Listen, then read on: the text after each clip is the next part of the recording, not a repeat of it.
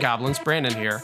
If you enjoy what we do and you'd like to help support us create more and maybe even take the podcast to weekly, then the best way right now that you can support us is to head over to patreon.com/Goblins Growlers. You can find all the different stuff we do there, one-page dungeons, bonus audio for things, all kinds of stuff. So head on over there, and even if it's just $1 or, however much you're comfortable doing, or if you can't put anything toward the Patreon, just tell a friend about it. Tell somebody about the podcast. That's another great way to support us. So patreon.com/Goblins Growlers, and we'll see y'all soon.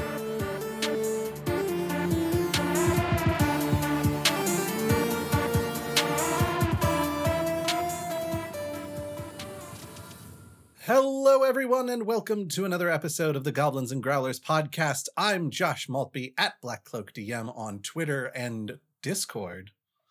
Ooh, you're adding something new to the fray there. The Discord account you've had for years. You're just talking about mentioning it now. I may have changed my username recently for branding purposes. Got it. Well, I'm Brandon Dingus at Way of Brandalore on some Discords. I need to look and see what my actual Discord username is, because I've just got aliases set up on a bunch of different ones. I'm pretty sure your default Discord handle is Way of Brandalore now. Oh, okay. All right. Well, anyway, that's where you can find me on stuff. But yeah, we're a week late, but just as great here at the Goblins and Growlers podcast right now. So we had some various life things going on and realized like Thursday or Friday, that we were just not going to have time to get everything done that we needed to get done. So we made the executive decision to just push it off for a week. So here we are. Yeah, I think it was the best course of action to be taking in that moment, because it was basically like, do we try to wedge a recording session into an already busy weekend, or do we push back recording a week and just handle it that way? And I think it's healthier for everyone to be making decisions like the ones Brandon and I just did. Yeah, yep. You gotta take care of yourself. It was definitely a self-care decision, at least on my part. That's why I supported it so much. Absolutely. Well, yeah. And we appreciate everyone's patience waiting the extra week for episodes to come out. So, yeah. And we'll figure out after this if we're going to release one next week, or we're going to just alter our release schedule for forever now. So we'll see. I'm not going to lie. I think realistically, given how your and my schedules have been aligning lately, I think this is just our new release schedule. We've gone from second and fourth to first and third of the month, or vice versa. I don't know. It's every 2 weeks. We're bi-weekly, not semi-monthly. Anyway, we got a real sort of a low grade Twitter fire to talk about today. And it's something that I saw. I forget where I saw it initially, but I think I sent it to you, and I was like, oh, we should probably talk about this because people are making noise about it. But having to do with Dark Sun, which is something I've always been a fan of. But Josh, if you want to set it up for folks. Well, I know the conversation, at the very least, the first that I had heard of it was through our Disco Dragon on the Discord, Kyle. That's right. That's where I heard of it. Sent the Twitter thread, and you and I both kind of glanced at the Twitter thread and we're like, yeah, I remember now. I was like, there's a lot. Also, there's a lot here, and there's a lot of opinions about this, and I don't have time right at this moment to go into all of it. Before we get into the meat of today's episode, I have a question for you, Brandon. Okay. And that is, how do you feel about the idea of Matt Mercer running the next season of Dropout's Dimension 20? I don't know what you're talking about. You have no idea what I'm talking about. Okay. No, I've had a lot going on, man. Well, I only saw this today. Again, shared in our Discord, which I'm loving how much of a news resource our Discord is becoming. It's great. I'm about it. Makes my life so much easier. Somebody posted a video clip of the Dimension 20 teaser for their next upcoming season. Mm-hmm. And all it is some dramatic music and some nice graphical effects. And then Matt Mercer behind the GMing table with his fingers steepled in a very are you sure you want to do that kind of way. Uh-huh. I mean, was there any other information there?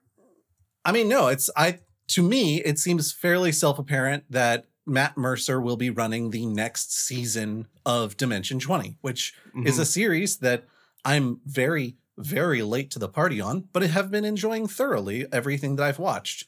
I'm currently working my way through Escape from Bloodkeep. It's like Letterman going to CBS. For a reference from 30 years ago. Is he still doing Critical Role? I believe so, yeah. Oh, okay. I haven't heard anything about Critical Role stopping. I think this is just something he's working on when he has time, which I can't imagine. Good for him. I can't imagine Dimension 20 eats up a huge amount of time for like the GM and the like people playing characters. All right. Though, I don't know. Well, here's my relatively uninformed opinion on Matt Mercer, because obviously I don't know him as a human being. I don't follow everything that he does all the time, but I have watched him work. He's very talented. He seems to me that he knows he's very talented. And this is an unhealthy part of me that's wanting to just gossip right now. And I don't consider this shit talk or anything like that. I'm just giving my opinion on it. Is he seems very full of himself and the place that he has carved out for himself within the fandom. And I don't necessarily think there's anything wrong with being proud of that accomplishment, but he just doesn't exude humility, and that puts me off a little bit. I think for me, from what I've seen of him in interviews and things like that, because as someone who really could not get into Critical Role, I couldn't tell you for sure exactly what it is about it that I can't handle, but there's something about it that just it's not my vibe. It's not my vibe, and that's okay. Not everything is for everyone. I fully support the people who love it and appreciate it, and I'm glad that they've got something to be absolutely thrilled about. Yeah, I mean, I just feel like more power to the man. Yeah, exactly. Yeah. I think Matt Mercer as a person, based on interviews and things like that I've seen, he absolutely does seem like someone who knows how famous he is and kind of relishes it a little bit, which I think is what you're picking up on. Right. But I think also he is legitimately as nerdy as the rest of us. Like, I think he knows his way around a D&D player's handbook in a way that a lot of us wish we did. Yeah, I mean, I think he's probably the first and biggest professional dungeon master out there, and let's be real, all of us would probably be acting and feeling the same way if it had been us. And again, like, I don't like to shit on people, but let's keep in mind that hard work didn't necessarily get him there. Hard work got him a lot of the way, but luck always plays a not insignificant component in these kind of situations. I think it is worth highlighting that Matt Mercer and Critical Role as a show would not be nearly as large as it is if it was not made up of Hollywood celebrities who were celebrities long before they were anything on Twitch. Right. So yeah, I don't know. It feels to me like us complaining about this is just like the people who live like in a hovel across the bay from Gatsby complaining about all the noise from his party and everything. Like they can see the lantern and they're just like, that damn jazz man and his decadent Art Deco parties. They're sitting over in West Egg cooking a can of beans on an ethanol fire or something.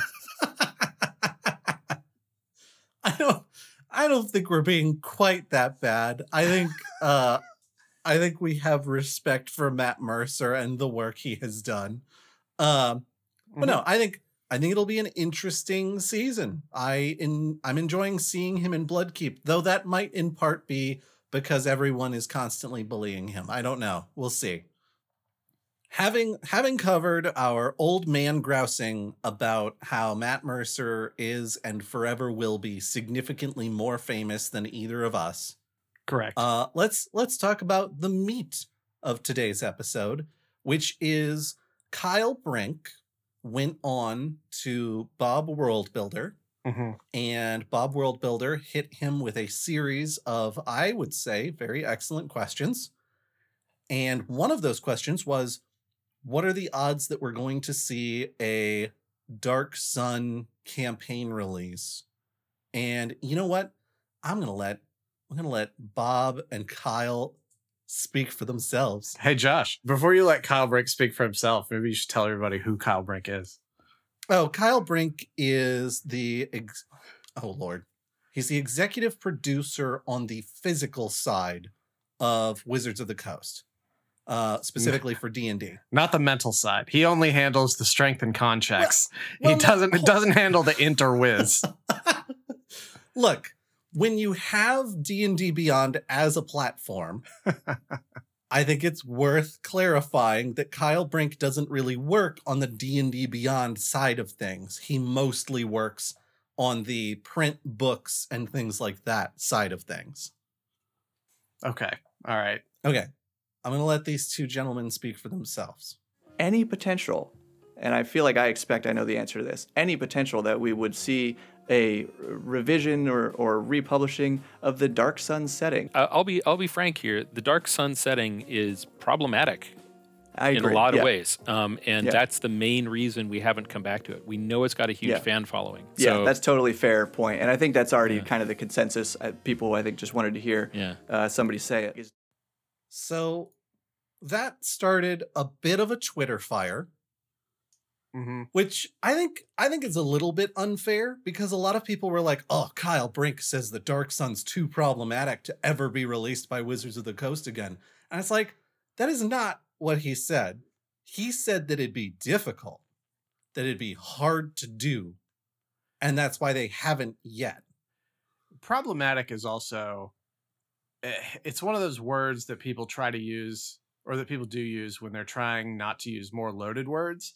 And as in the last several years, it's been used so much for so many things that it's functionally a meaningless term. I think the big miss of that conversation, and again, it was really just, that quick little interchange that was like less than, 20 seconds or something like that, where they're just like, hey, we're going to do this. No, it's problematic. Oh, yeah, that's kind of what I figured. So let's move on. But, I recognize that it wasn't really the thrust of why he was there, and Bob the Worldbuilder was just taking an opportunity to ask the question while he had the attention for it. But you can't, like, with the issues that they're alluding to and not talking about, like, it's important enough that you should be talking about them. Just saying, oh, this is problematic, that's really kind of a wasteful way of going about it. It's an opportunity for a dialogue to actually put it out there. And I understand Brink's in kind of a weird position as, an authority figure for Dungeons and Dragons. So he can't really speak honestly about it. And he's frankly probably using words like problematic because Wizards of the Coast and D&D and Hasbro haven't cleared an official company line on that discussion. But don't say what you mean.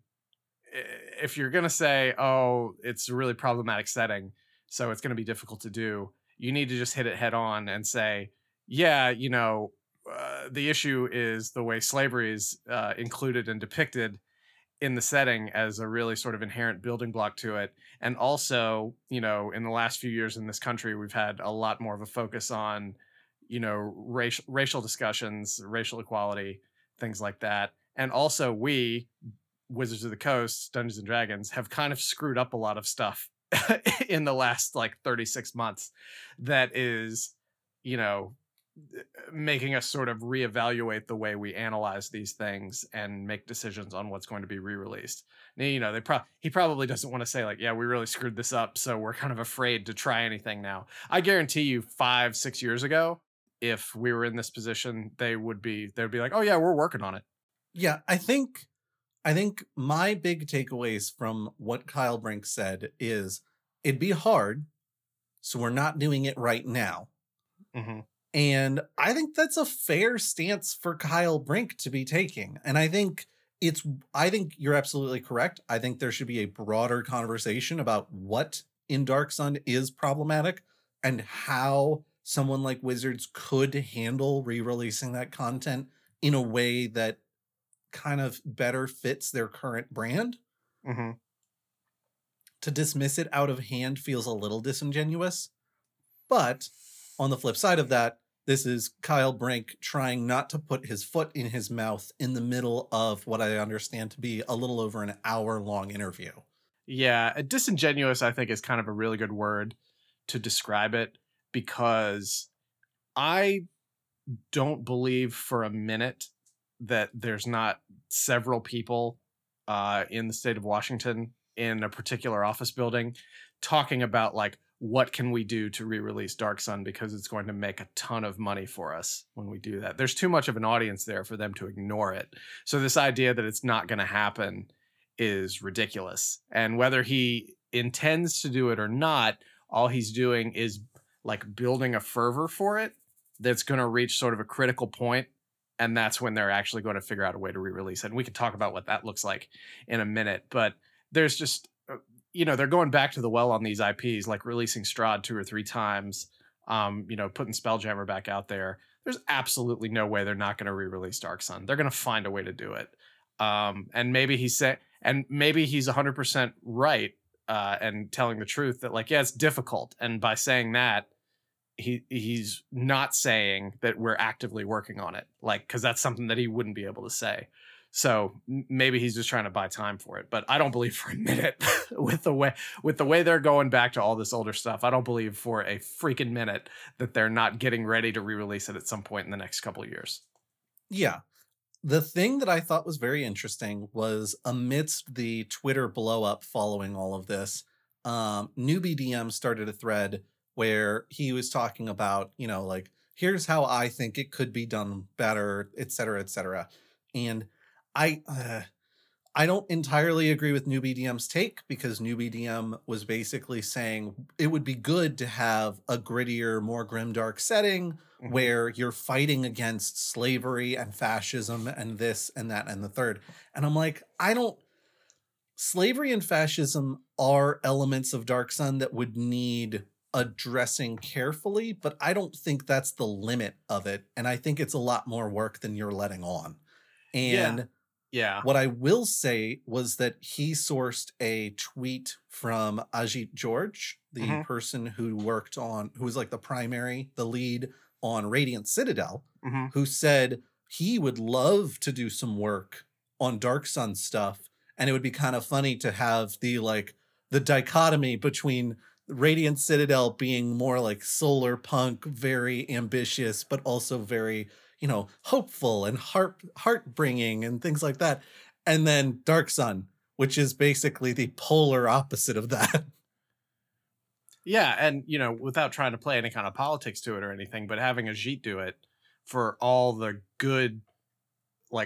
really good press that Radiant Citadel got, especially as sort of a reaction to all the bad press that they had been getting for let's call them unintentional bad decisions regarding race.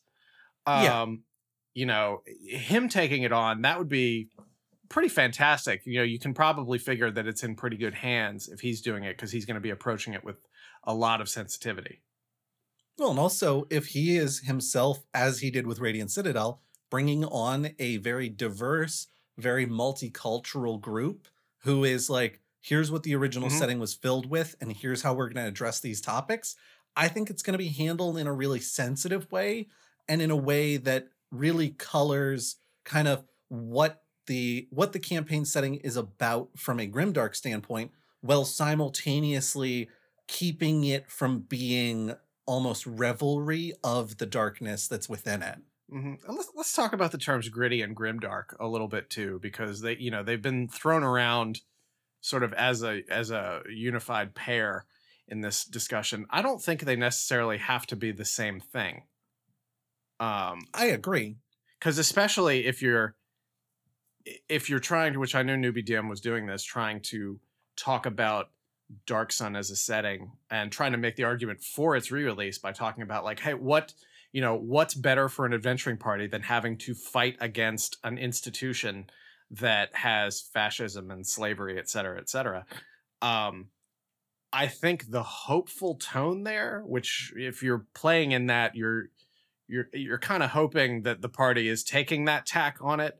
I don't think that's grimdark. It's in the same way that I don't think that the Nolan trilogy is like a grimdark take on Batman. It's a grittier, more realistic take on Batman, but I don't think it's grimdark.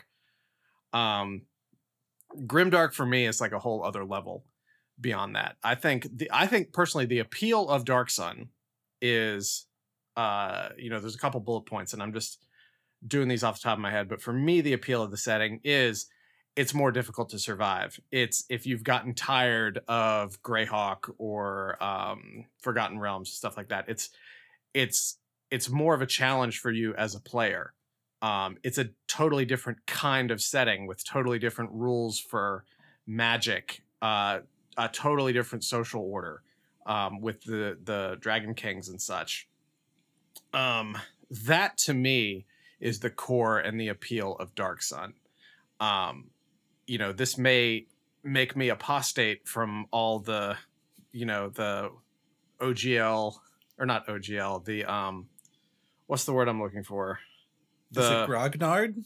Yeah, grognard. Yeah, grognard is essentially the word I'm looking for. I can't for the life of me remember the term of the folks who are just so in love with like first edition rules.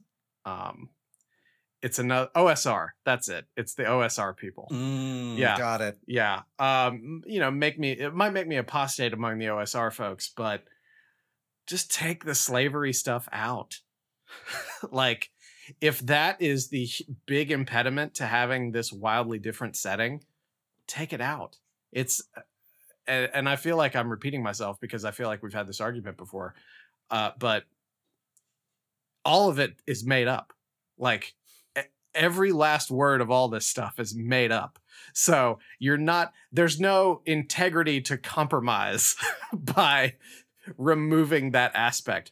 And you come back and be like, oh, well, it makes sense in a world like that for, with like warlords and things like that to have slavery. I was like, but does it have to? Does it have to?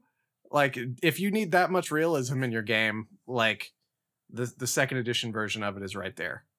Like, just go play it. Like, I don't know, but I'm sure there are tons of 2E to 5E conversions that you can run on that.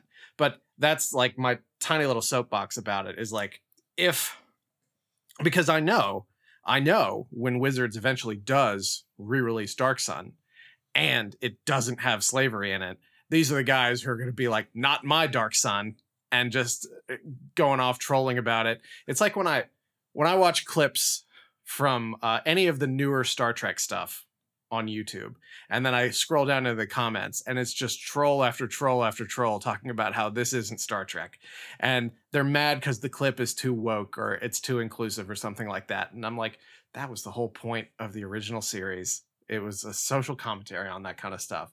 But those are going to be the people coming out of the woodwork if there's a quote unquote woke version of Dark Sun that comes out, I mean, these are the same people that are walking into comic book stores like, when did X-Men become so political? Yeah, I know. I know. Oh my God, it makes me so mad. But yeah, like Star Trek's always been political. So is X-Men, for the love of God. But these folks are gonna come out there, and they are going to make a lot of noise. There's going to be very few of them, but they're going to be a very loud and vocal minority about how, well, they're not doing this anymore. Okay, bye, man. Like, I don't want to hear it. I really don't. You don't have to buy it. I have terrible news for you, and that is, it's not they're going to come out of the woodwork. It's they're already there. Fucking of course they have. I tried to... First, in the newbie DM thread, there were a couple of people that were like, oh, just release it like it was 100% the same. Like, let the woke nerds, like, deal with it. And it's like, no, you know for a fact Wizards of the Coast is not going to do that. Yeah. They have a reputation to uphold. They do not want that kind of bad press. But on top of that, I tried to find a couple of videos that were just talking about the like comment on Dark Sun being problematic and kind of get, let me get some wider opinion ranges. I exclusively found middle-aged white men who were angry about the idea that Dark Sun was too problematic for Wizards to be releasing it right now. And almost all of them that I saw, which admittedly it was a sample size of like 5 before I was like, I can't do this anymore. I think 3 out of the 5 mentioned the words like leftist woke liberals as part of their like setup. Uh-huh. And it's like, ugh. Yeah, they need to design their own TTRPG system that they can write whatever they want to go with it. And they can I imagine TSR's hiring. I'm just saying, like, I guess I'm waiting for some tabletop company to change their name or change the name of their product so they can use the initials MAGA to describe it, because that's really where these guys are coming from and where it's going. Like, for the love of God. And I know this is akin to, I mean, I'm on the internet complaining about this, but not me. Other people who are on the internet complaining about this. Like, there's so many other things in your life that you probably should be worried about. I'm only complaining on the internet because I have a podcast and we have to create content for this. These guys, I mean, if they're just making YouTube videos on their phones, how many of the videos were vertical? I don't think any of them were vertical. I think all they're of learning. them were shot. They're learning. I think all of them were shot in offices with webcams at the very least. Okay. Decent lighting. So like, these are people who have legitimate channels. I'm not going to highlight any of them because I really don't care to. Right. But these are people with legitimate YouTube channels having their legitimate TTRPG opinions, and maybe not all of them are that bad, but those certainly are. Yeah. Like, we've off and on for the last year or so, we've had this exact same discussion about these guys. And I feel like we need to we should actually legitimately look at doing this. We should bring some sort of psychologist or therapist or something on here to interview them about this idea of, older white guys who rail against this kind of stuff, who rail against sort of the woke mafia.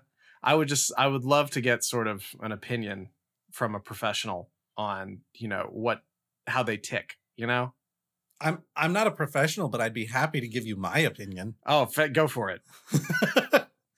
I think these are dudes who are used to being able to act a certain way and talk a certain way and have people who they consider beneath them. Mm-hmm. And I say that with big air quotes. Mm-hmm. And as we are empowering women, as we are empowering people of color, they find themselves threatened, not because they're in any real danger, but because they're concerned that other people will treat them as they've been treating people for decades. I mean, you're not wrong. I just want a professional on here to say that. You put doctor in front of somebody's name, all of a sudden their opinions weigh a lot more. Yeah, wow. Just because you went to college and learned all about this for years. But like, I guess I tend to look at the world sort of pragmatically. Most of my, well, not most, because that will make me sound like a sociopath, but a lot of the ways I look at ethical decisions are from like pragmatic or utilitarian viewpoints, like what is the most good for the most people kind of thing. And so whenever I'm about to like type something into a YouTube comment field or reply to something on Facebook or Twitter, I always stop and ask myself, like, what good will this serve me just shouting into the void like this?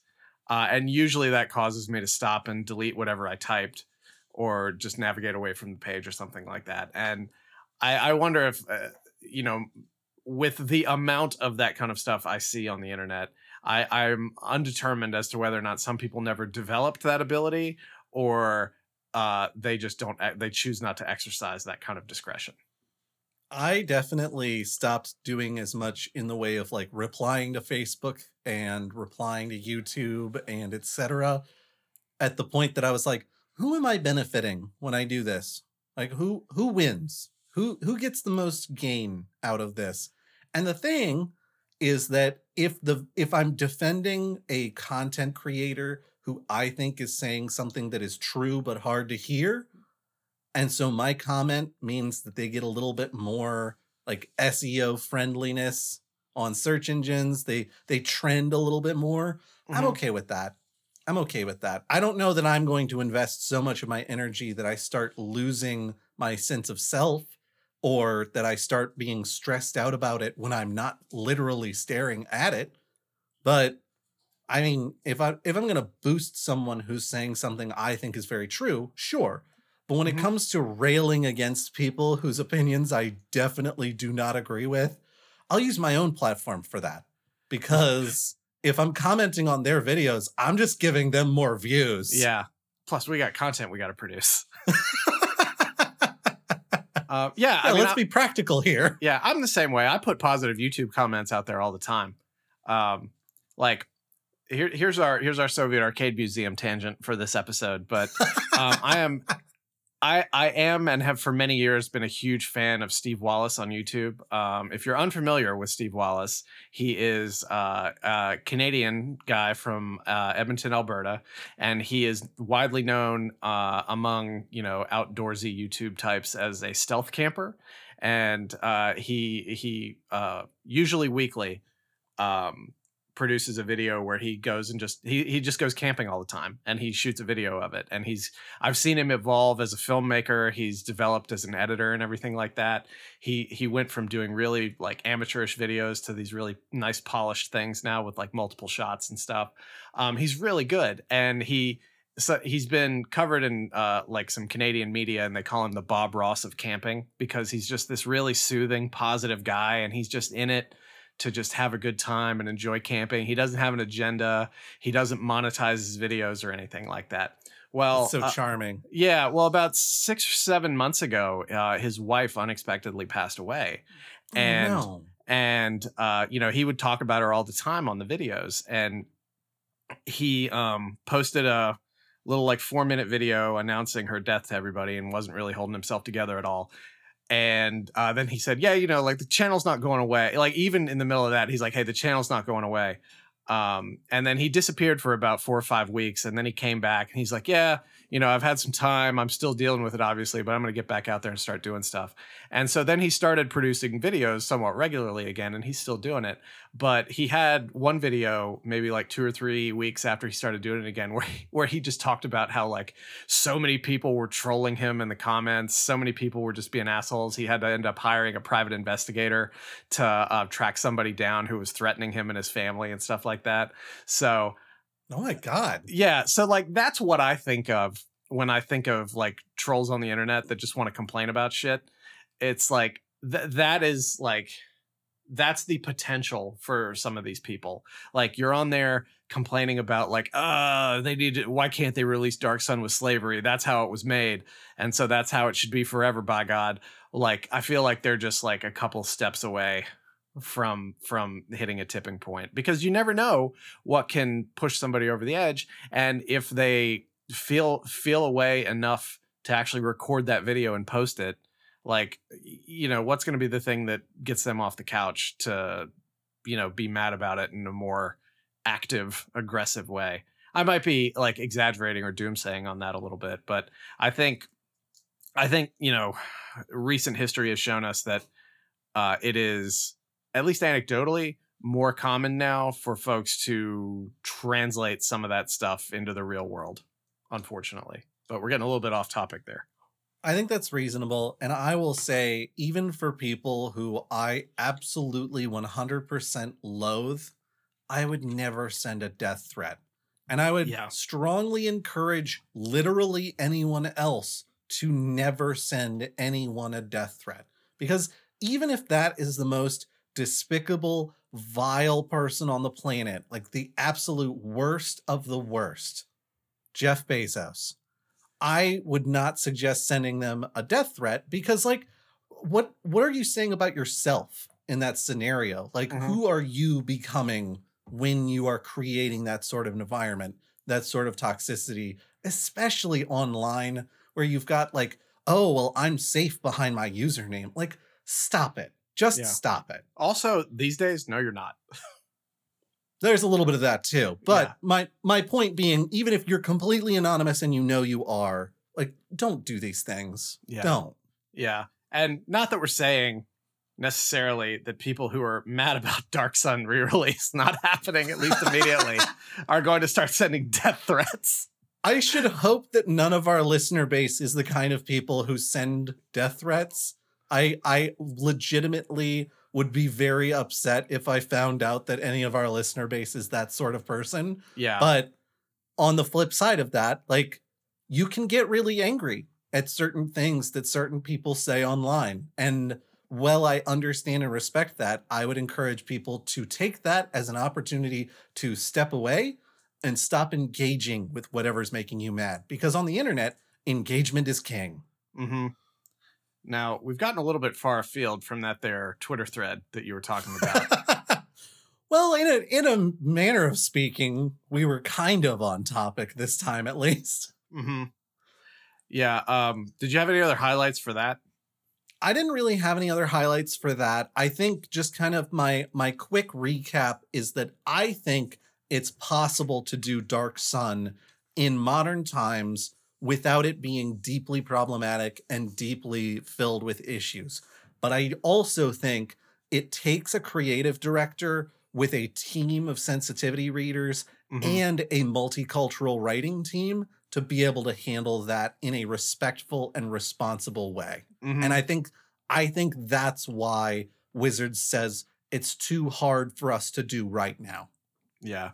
Now, because it had been very much a long time since I'd poked around in the Dark Sun books, went to the old bookshelf and got my re-released second edition Dark Sun box set that I bought.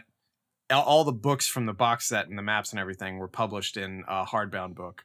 I talked about it in a Spelljammer book that I got like maybe a year ago. It's a great resource to be able to get these old box sets in these bound hardcover books for actually not a whole lot of money when you think about it. But anyway, I pulled it down and I started reading through the World Guide, just to like, because I've read it before, but I was 20 years younger and was not looking at it through the same lens that I'm trying to read it today, and just started going through trying to find sort of exactly how slavery was portrayed there. And because my initial recollection of it, not just from the physical game, but also a lot of the old DOS games, because there were like the gold box games, there were two of them that were set in Dark Sun, and I played both of them a lot with my friend who lived up the street from me back in the 90s. And what I remembered mainly from those was sort of gladiatorial slavery, sort of like Roman like, etc. So okay, yeah. So obviously there's that. There are several other aspects of it as well. There's essentially whole different castes of slaves. Essentially, you've got gladiators, artists, soldiers, farmers, laborers. The soldiers, they're sort of treated a little bit better, but also are punished harsher to keep them in line. And all these people are working for the Dragon Kings, essentially, because the Dragon Kings have these Templars who are like their devoted clergy, and they're essentially the authority figures there. So a Templar can take a freedman and maybe, if they didn't pay their debts, make them a slave, make them fight, make them farm, make them do whatever. 3 ways to get to, become a slave in the setting: born that way, sold into it, or put in there for debt. Let's see. It phrased something weird when I was reading it. It's like, well, it's essentially acknowledging, that, oh, hey, there's a lot of this stuff in this setting. And it says, well, we take solace knowing that, sometimes Templars can be defeated or betrayed and then knocked down from their lofty position into slavery. I'm like, that's not solace. Like, that's just contributing to a horrible, horrible problem. I don't know that I love the idea of the people who are a big part of the issue just become part of the cycle. Right. So, generally, if you read through it, slavery in Dark Sun is more or less sort of an equal opportunity offender, because for every different type of person, like elves, half giants, et cetera, it's like in the description there's a part talking about, like, if they're enslaved, et cetera. So everybody's real susceptible to it. One of the harshest things is that there's essentially a slave race, the half dwarves, the mules, and as the name indicates, they are born sterile. So, but it's spelled MUL. And so they're essentially just a race of slaves. So that's awful. That starts out gross and then becomes a little bit more gross when you realize that has been used. I don't know if it's still used. I try not to hang out with people who would use such terms. It has been used to describe a child of mixed descent. I suppose I am fortunate that I've never heard a human being use that term to refer to another human being in the real world. That is amazing. I'm pleased that you haven't. Yeah. I hadn't heard it said out loud, but I did see it online, and I saw someone else call it out for being kind of messed up, and I was like, oh. Yeah. I can 100% see where racists made that connection. Mm-hmm. But yeah, there's so much dehumanization that is talked about in terms of, the Dark Sun takes place on the world of Athos, so the demonym is Athasian. But in sort of this broader Athasian society, especially slaves that are born into it, or who are born into it, are, and I'm using the term dehumanized to refer to all sentient species within the game, and just, raised to do what they're supposed to do, and that's about it. There are villages of escaped slaves, tribes of escaped slaves in the desert and things like that, but they're always constantly under threat from the Dragon Kings and their agents, like the Templars and things like that. So it's bad. It's really bad. But also, you don't have to have that for it to be an effective setting, like we've talked about, for everything that you want from it. If slavery is one of the things that you really want from the setting, then that's a you problem. That's not a Wizards of the Coast not wanting to release it problem. But like I said earlier, but if you're going because you're wanting a bit more of a challenge for your character and your role playing and a bit of a different setting, that's the right reason to do it. Not because you want to, when I was doing some research for this yesterday, I was poking around online and I found some Reddit posts from 2012, 2013 or something like that, where a guy was like, it was either Reddit or Quora or something like that, and the guy was looking for advice because he was DMing a session, and one of his players purchased a slave and had them running around essentially like a squire with them, and the guy was like, how do I handle this? And God, everybody who responded was just saying all the things, you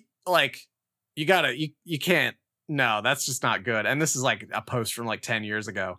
And they're like, no, that's not good. And then he comes back to the thread a day or two later as I scrolled down through it. And he's like, well, okay, I didn't have to deal with it because my friend freed the slave. Well, that's good. Yeah. That's a step in the right direction. Yeah. Yeah. I think, as I recall, when you've previously talked about Dark Sun and the things you loved about it, it had a lot to do with kind of the more, not quite sci-fi, but it's very much not elves in the forest. Right. it's very much a different kind of setting. It's a little more Mad Max. Yeah, I mean, yeah, it's basically D&D Mad Max. Like, I think I've literally read that was one of the inspirations for it. Well, and the underlying challenge of that setting, which I think is something that a lot of people have been missing in 5e. Mm-hmm. I've heard a lot of GMs complain that it's so hard to kill player characters in 5e that they're like, I wish I had something a little bit grittier that I could throw at them, because I would love to occasionally see player characters die. Yeah. One thing, you know what I'd like to hear? Tim Brown, who was the co-creator of Dark Sun, I would really love to know his opinion on all this. Because maybe it was like just over 10 years ago, he put out Dragon Kings, which was essentially a spiritual successor to Dark Sun. It was a system neutral setting book, but it was like basically just like Dark Sun that you bought at Aldi or something.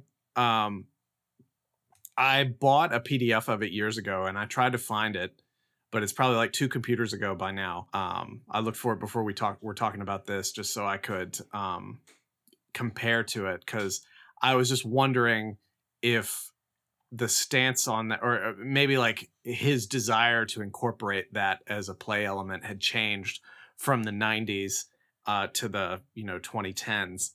I couldn't find the PDF, so I ended up having to dig around a little bit, and all I really found was that slavery still does exist as an institution on that world, which I believe is called like Khitan or something.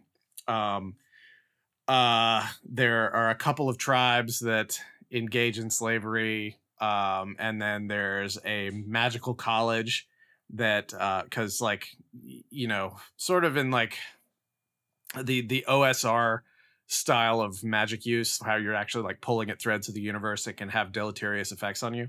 Like one of the magical colleges there, the sorcerers have essentially pools of slaves that they use to redirect the negative effects of their magic to.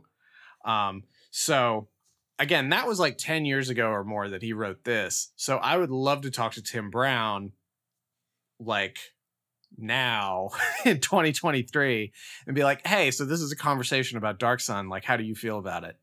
What would, like, if you had to do it all over again, what would you do? I mean, I wouldn't be entirely surprised, given that the interview I referenced between Bob Worldbuilder and Kyle Brink was literally a week ago that got released. Yeah. I wouldn't be shocked to find that in another week or two, we hear something from Tim Brown on the subject. Yeah. Whether it's an interview or a public statement or what. Because I remember when Spelljammer was coming back up, and that was one that, wasn't that Zeb Cook that came out of the woodworks and was like... No, that was Jeff Grubb. You're right, Jeff Grubb. That's it. Thank you. Yep. Thank you for the correction. Zeb Cook was Planescape. Oh my God. Yeah. I'm glad you can keep all of this straight. I need notes. Jeff Grubb came out and was like, yeah, they didn't really talk to me, but I'm glad that they're doing it. Like, yeah. I imagine that there's no way Tim Brown's not hearing something about this in the next week or so. Well, first of all, let's make sure Tim Brown is alive. Look, seances exist. Tim Brown's going to hear about this one way or another. Bottom line is, I believe he's alive. But if I go to his Twitter, the last thing he posted was from 2014. And it was, get the Dragon King CD on Amazon, because he, as part of a Kickstarter, he created a soundtrack for the setting as well. Excellent. Yeah. I'll probably shoot him a message after this and just see if he's willing to chat for a few minutes.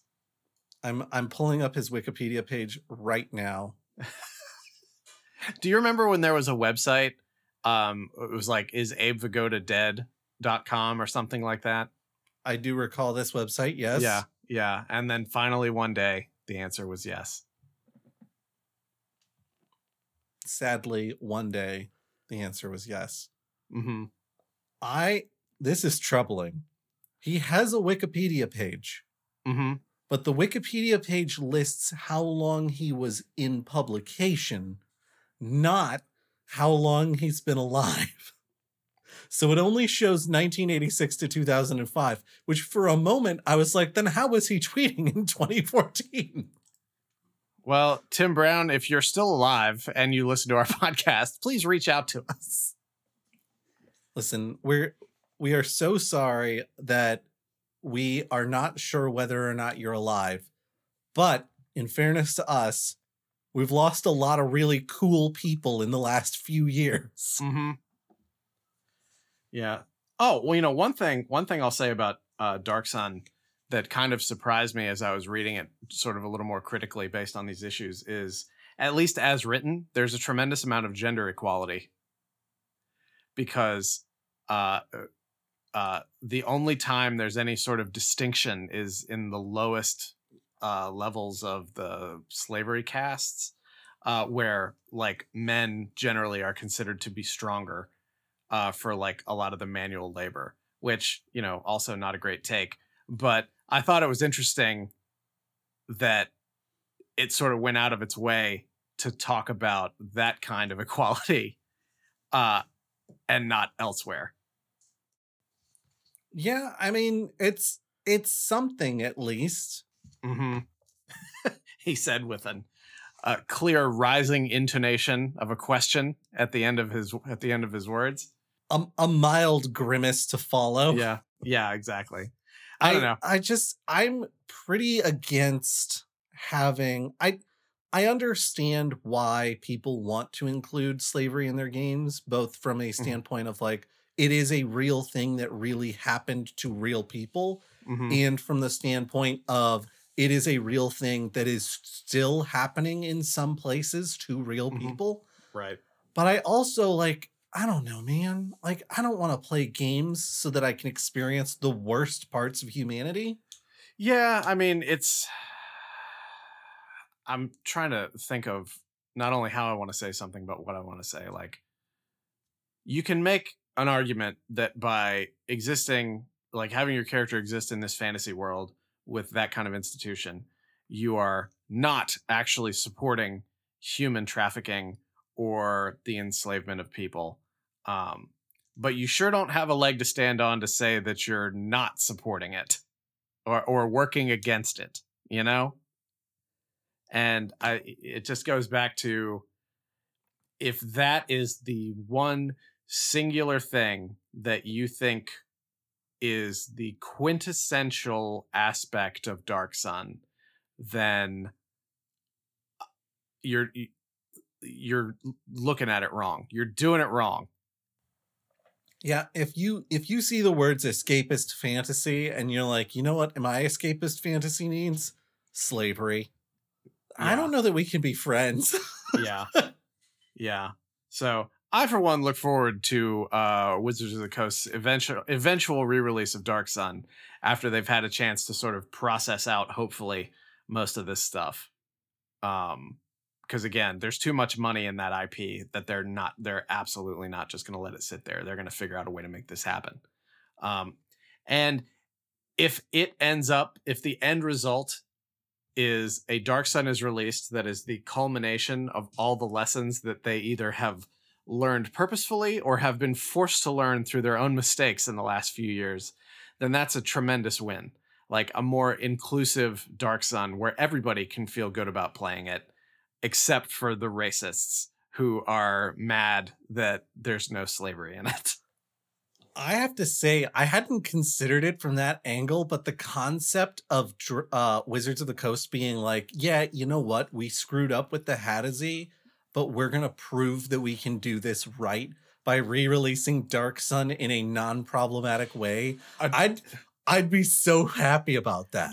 A re-released Dark Sun is the final boss for Wizards of the Coast's current problems. Like, if they can do that, then they have defeated the BBEG in that situation. Yeah. Yeah. Yeah. Well, Josh, do you have anything else?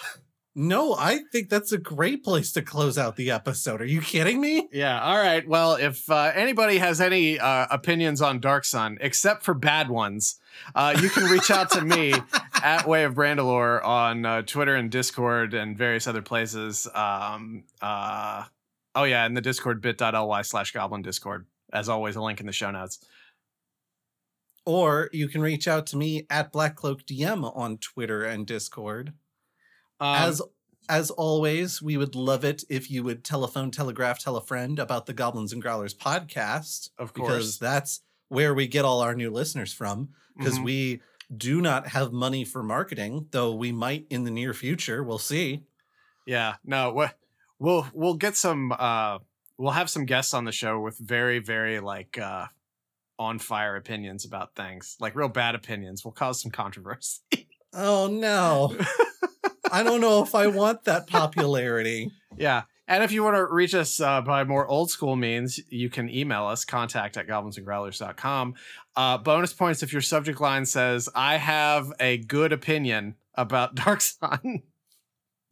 We will read good opinions about Dark Sun on the air. We'll do it. Yeah, and if you have good suggestions for a re-release Dark Sun, we'll also read those on the air. We can't promise anybody from Wizards will hear them, but we'll read them on the air.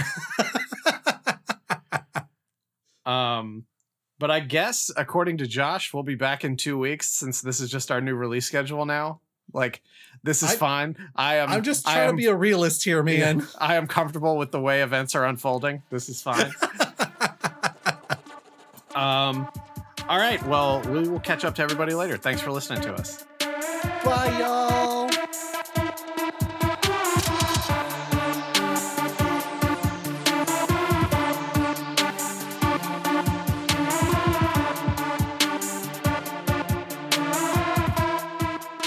If you like what you hear, consider subscribing and giving us a review over on Apple Podcasts. Especially early in the feed, subscriptions and reviews are super helpful for bringing new listeners our way. Thank you.